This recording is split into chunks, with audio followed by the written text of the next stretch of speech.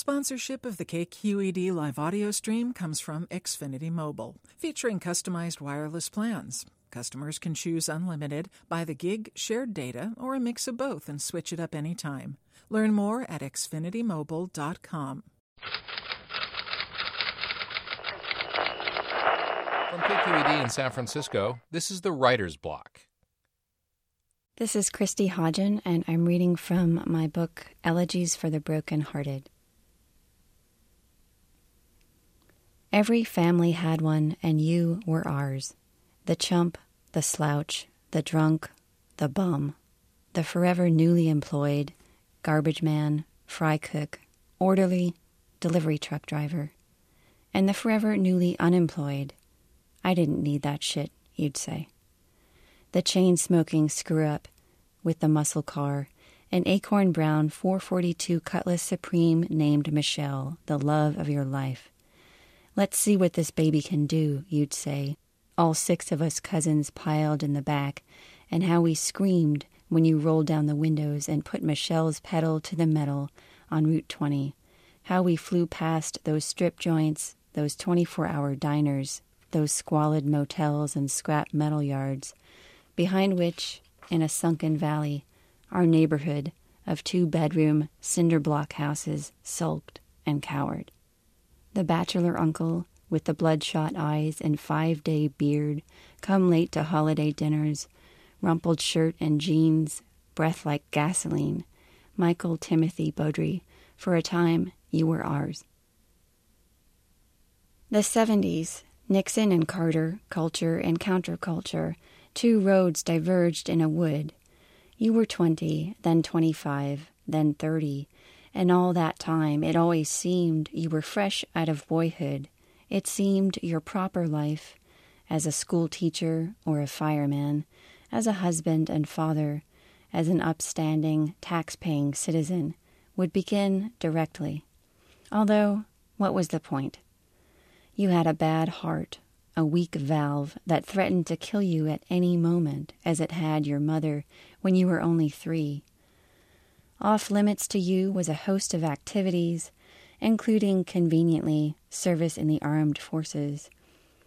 And you made a sport of engaging in them in front of your sisters. With their hands on their hips, they watched you chase us around the backyard, toss us high in the air and catch us.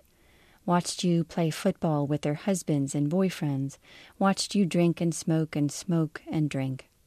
All that was wrong with you they blamed on your heart.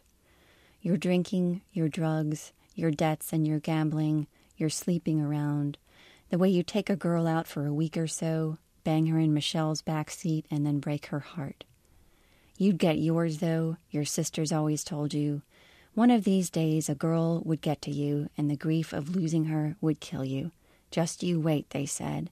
Those 3 long-haired witches, those bitches, and how they were right.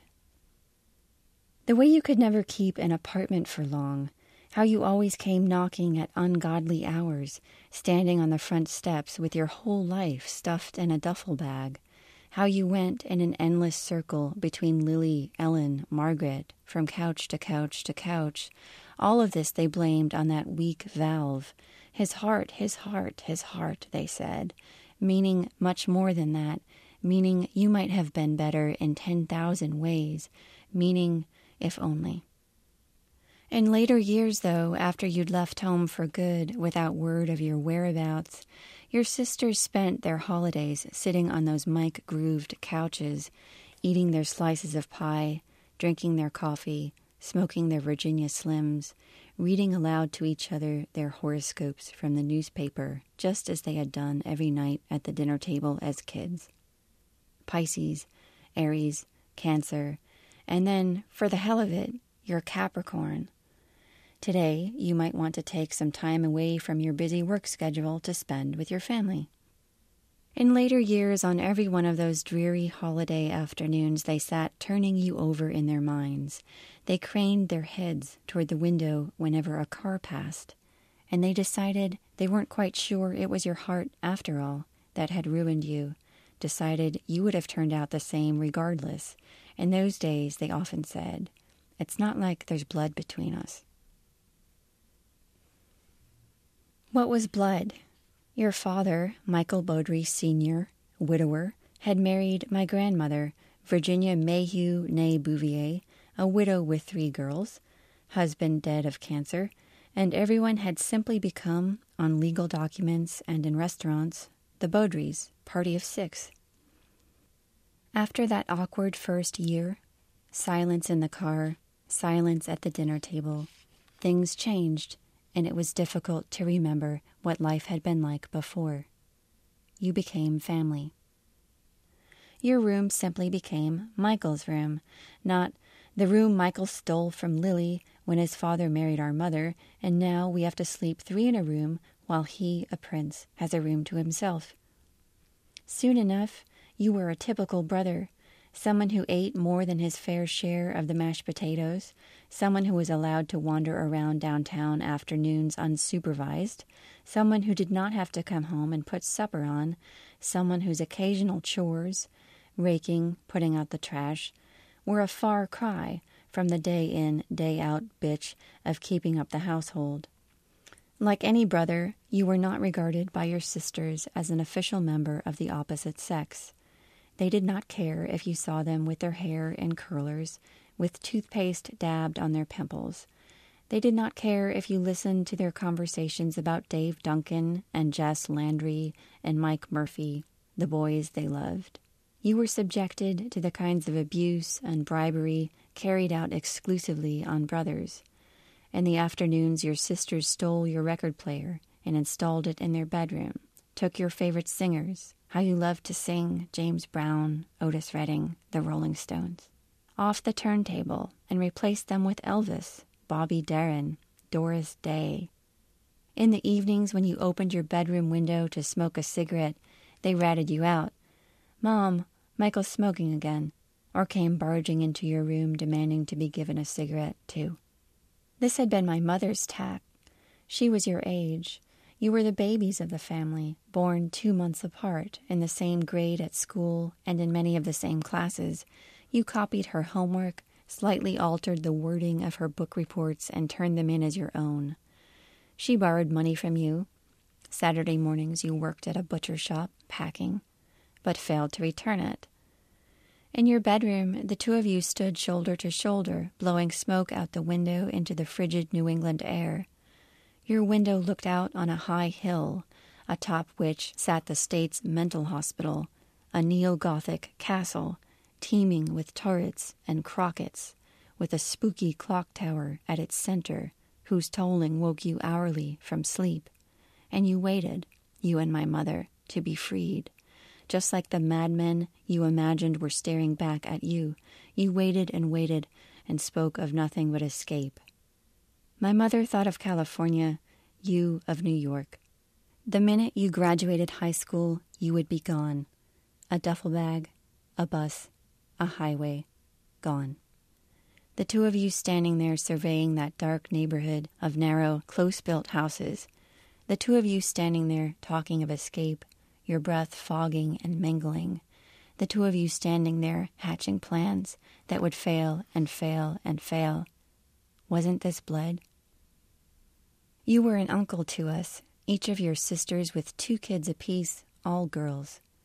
You were well schooled in the standard avuncular maneuvers, the tickling of ribs, the artful belch, the plucking of noses from faces, the revolting turning inside out of eyelids.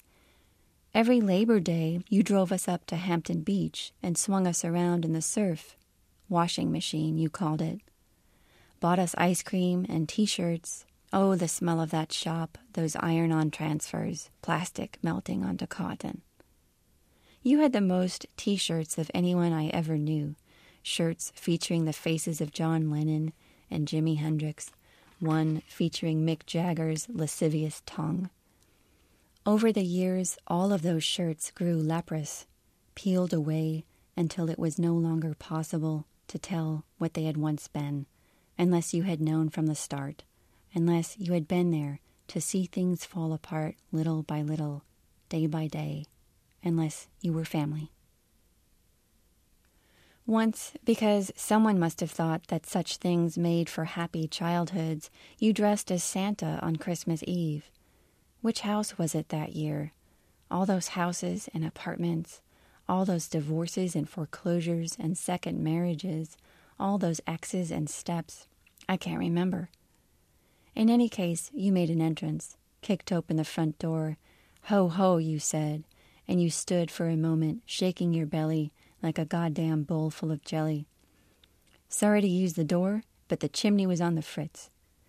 You spoke in the booming sneer of W.C. Fields. This was how you imagined Santa would talk. A man beleaguered by his duties, a man sick up to here with kids and with no refuge but sarcasm.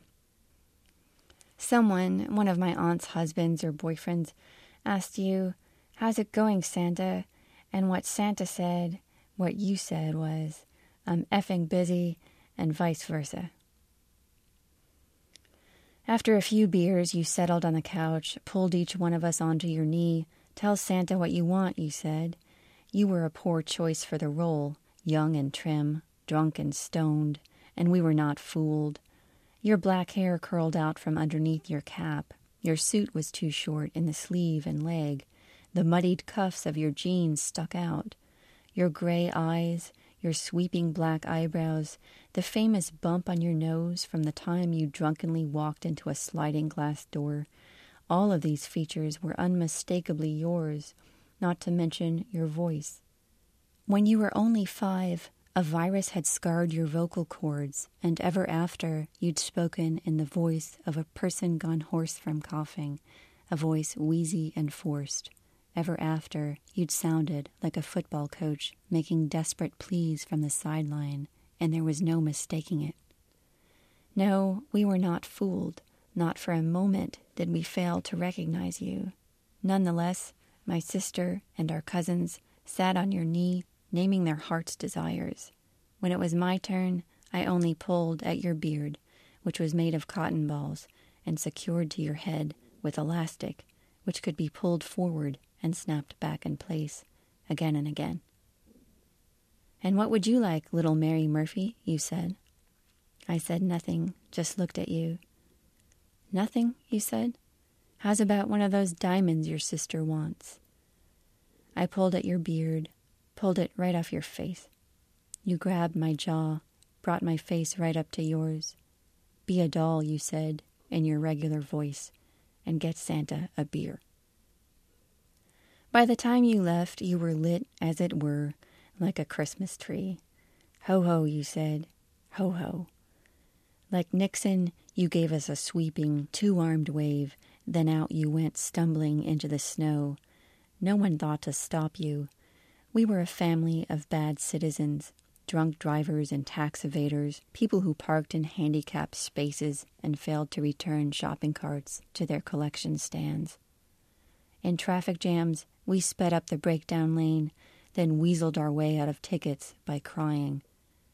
For special occasions, we bought new clothes and wore them with the tags tucked in, then returned them to Filene's basement. We wrote bad checks and faked our ages for discount admission to movies. We ate from other people's plates. And so it was, silent night, holy night, out you went stumbling through the snow. Wasn't this blood? You were more blood to us than our own fathers. All 6 of us cousins had fathers who had run off. These words, said so often together, they became one. Run off, run off, run off. All 6 of us, Ginny and little Ellen belonging to Lily, Carrie and little Lily belonging to Ellen, Melinda and me belonging to Margaret, had fathers and stepfathers and second stepfathers, the beautiful Beaudry girls having, it was widely known, a penchant for marriage and an even greater penchant for divorce. The beautiful Beaudry girls being, it was said, difficult to live without, but impossible in the end to live with. My mother was the favorite and worst of them, with 5 husbands. Melinda and I were born of her 2-year marriage to Michael Murphy, high school sweetheart and union plumber, Sagittarius, blackout alcoholic. Next, she married another Michael, the devoted and long-suffering Michael Collins, high school history teacher and model ship enthusiast, Libra. Her third marriage, to a large appliance salesman named Bud Francis, Cancer, lasted 8 months and was sometimes forgotten about altogether. Her fourth marriage, to the mechanic Walter Adams, Libra, 20 years her senior and black. How fiercely this word was whispered amongst our family, black, black, black. Produced one child, Felice Shirley Adams, who lived, blue and squirming, for less than a day. Finally, she married the Reverend Les Witherspoon, a preacher she'd seen on cable television raging about the end of the world, a Scorpio if she'd ever seen one. Later in life, I would try to explain these things to boyfriends, the who's who of the Beaudry Murphys, all of those X's and steps and halves, those firsts and seconds and thirds, those relations once and twice removed, but no one could keep up. "How many mics are we talking about here?" said one. 4? 5? It's like Faulkner threw up. October 1980, a chill in the air, and we'd just moved, my mother, Melinda, and me, out of Michael Collins' middle-class house and into the first-floor apartment of a brick fourplex. I was 8, Melinda 10. We were still young enough to go along with what our mother told us, that our new apartment was a palace, a coveted slice of real estate in a fashionable neighborhood, that things were looking up, that we couldn't help but be happy here, that soon Michael Collins would hardly miss us, and that we would hardly miss him, that we had been family for a time, true, but not the kind of family that lasted forever, not blood. Narrow but long, with glossy hardwood floors, the new apartment had the feel of a bowling alley. There we were, Melinda and me, running through the living room and kitchen and then launching ourselves down the long hallway toward the bedrooms, sliding in our socks. This is what we were doing when you came knocking. We raced each other to the door. Who could it be? And found you standing there, returned to us like a biblical character. What a surprise, we said. But of course it wasn't. Of course we were always waiting for you. Guess who died, you said, and stepped inside. This was your favorite game. When you showed up after a long absence, this was how we caught up, saying, "Guess who? Guess who? Guess who?" Like it was some kind of game show. Guess who moved away? Guess who got married or divorced, fired or promoted, arrested, hospitalized, deported? Guess who disappeared without a trace? Guess who got cancer? Guess who got knocked up? Guess who's dating a Puerto Rican? Guess who's gay? Who? Said my mother. She called from the kitchen where she'd been sitting at the table. In that apartment, we were making do with a card table and folding chairs, with mattresses on the floor, with a 13-inch black and white television also on the floor, with a plaid sleeper sofa we'd seen on somebody's lawn with a sign pinned to it, "Take me somebody please." All morning, making circles in the classifieds with a green pen. Who died? Sal Dodonna, you said. Cancer. Jesus, said my mother. What kind? I don't know, you said. Just cancer. You collapsed on the couch, sighed. We sat on either side of you, Melinda and me, and you put your arms around us. You stank of tequila. Guess who's Jewish now, said my mother. Julie Smith, married a Jew. Guess who's driving a cab at night, you said. That midget used to live down the street. What's his name? Midgie, said my mother. That's right, Midgie, you said. Midgie LaRusso. Guess who walked out on her husband, my mother said, appearing from the kitchen. It was 3 p.m, but she was still in her bathrobe and slippers, matching purple velour, a gift from the devoted and long-suffering Michael Collins. She loved nothing better than a bathrobe and slipper set. I heard, you said. I kind of feel bad for the guy. I kind of feel bad, said my mother. I couldn't fit the bigger TV in my car. That's a shit TV, you said. It was running, as always, dim and flickering. It was a Saturday, which meant TV 38 was playing the kinds of movies which produced in my mother unreasonable expectations about men, romance, and the tendency for wealth and good fortune to bestow themselves by happenstance on the world's most beautiful people.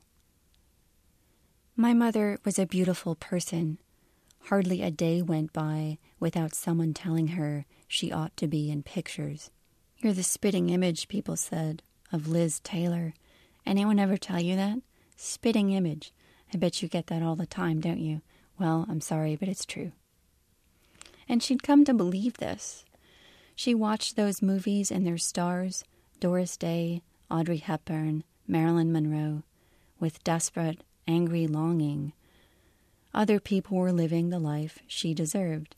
They were parading around in front of her in the minks and pearls and convertibles that were rightly hers, and she fumed. She studied those movies as others studied the Bible, and spent every Sunday afternoon scouring sales at Filene's basement, standing in its open dressing room, working her way into and out of various approximations of the outfits she saw on screen. Her wardrobe was legendary, spectacular, wildly impractical. Her closet was brimming with bright silks and subtle tweeds, peep-toe heels and fishnet stockings, faux furs, satin scarves. One day, she always said, regarding herself in the dressing-room mirror, this will all pay off. On screen, Judy Garland sang Get Happy, and a dozen men in tuxedos collapsed at her feet. She was wearing a black jacket and nylon stockings, black heels. A black fedora was tilted on her head. What she had to say was this, that our troubles were meaningless and should be cast aside, that the suffering we endured would all be forgotten in the end, would be set ablaze in rapture.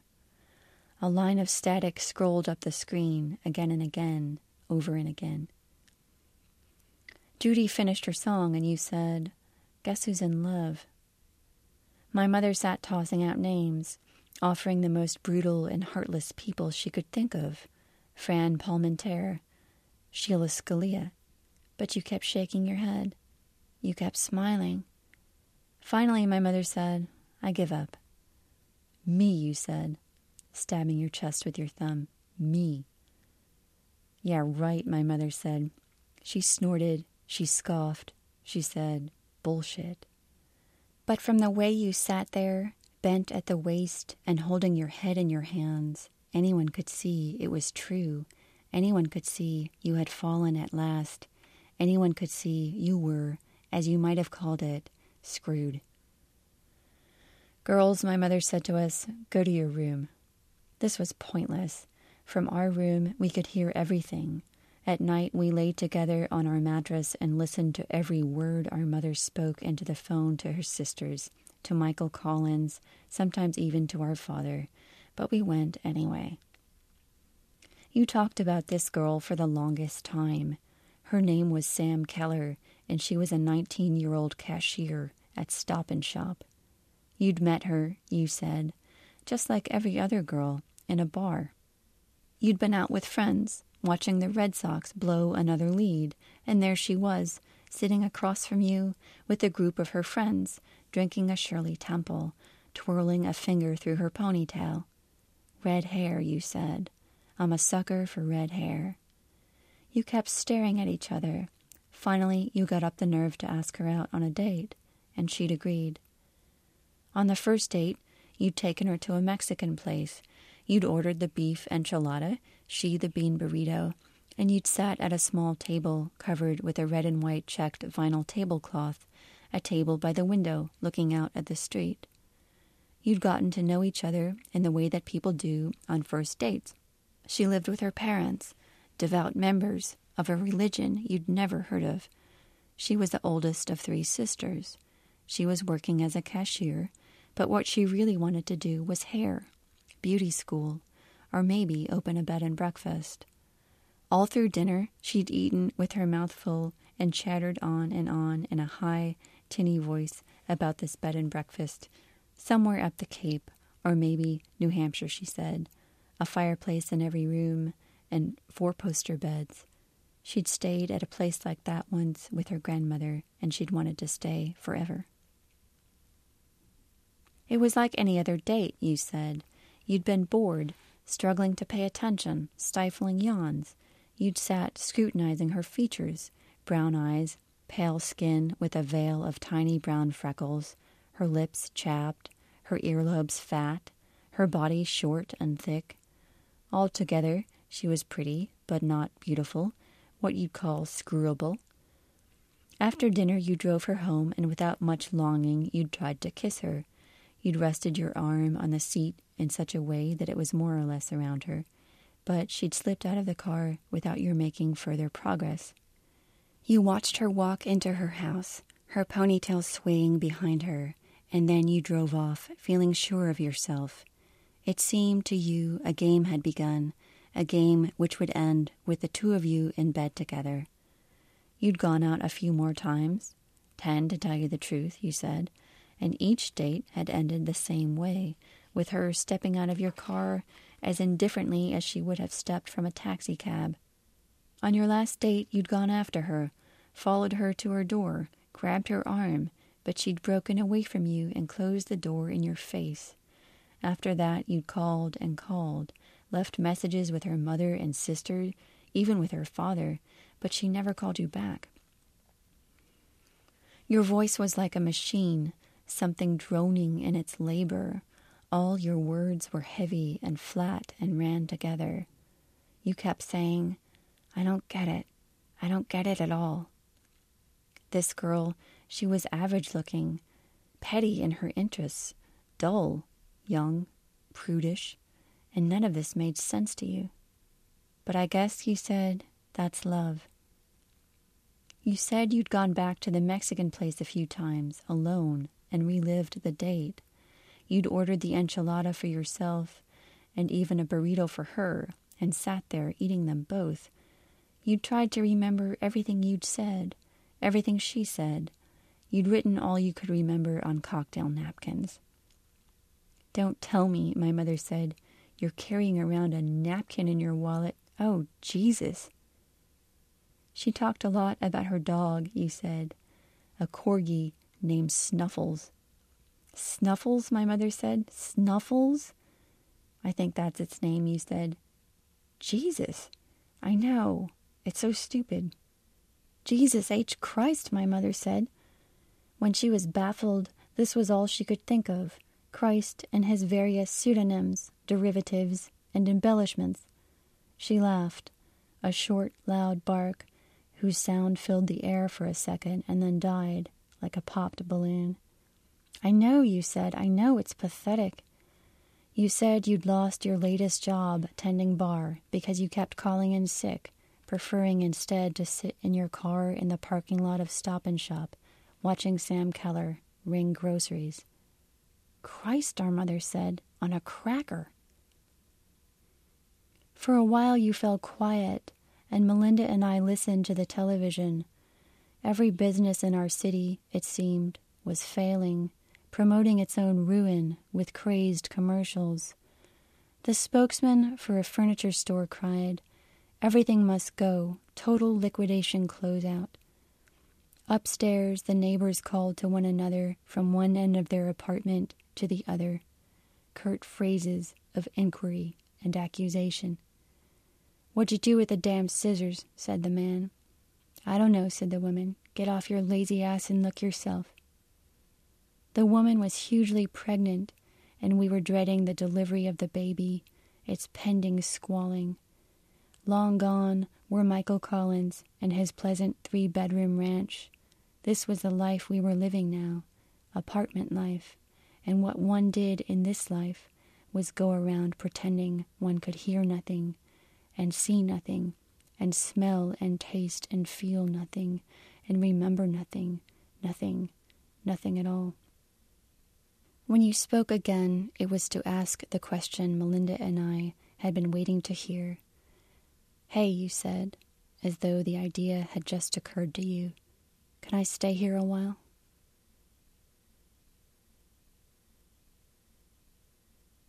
To subscribe to the Writer's Block and hear more stories, visit kqed.org/writersblock. The Writer's Block is produced by KQED.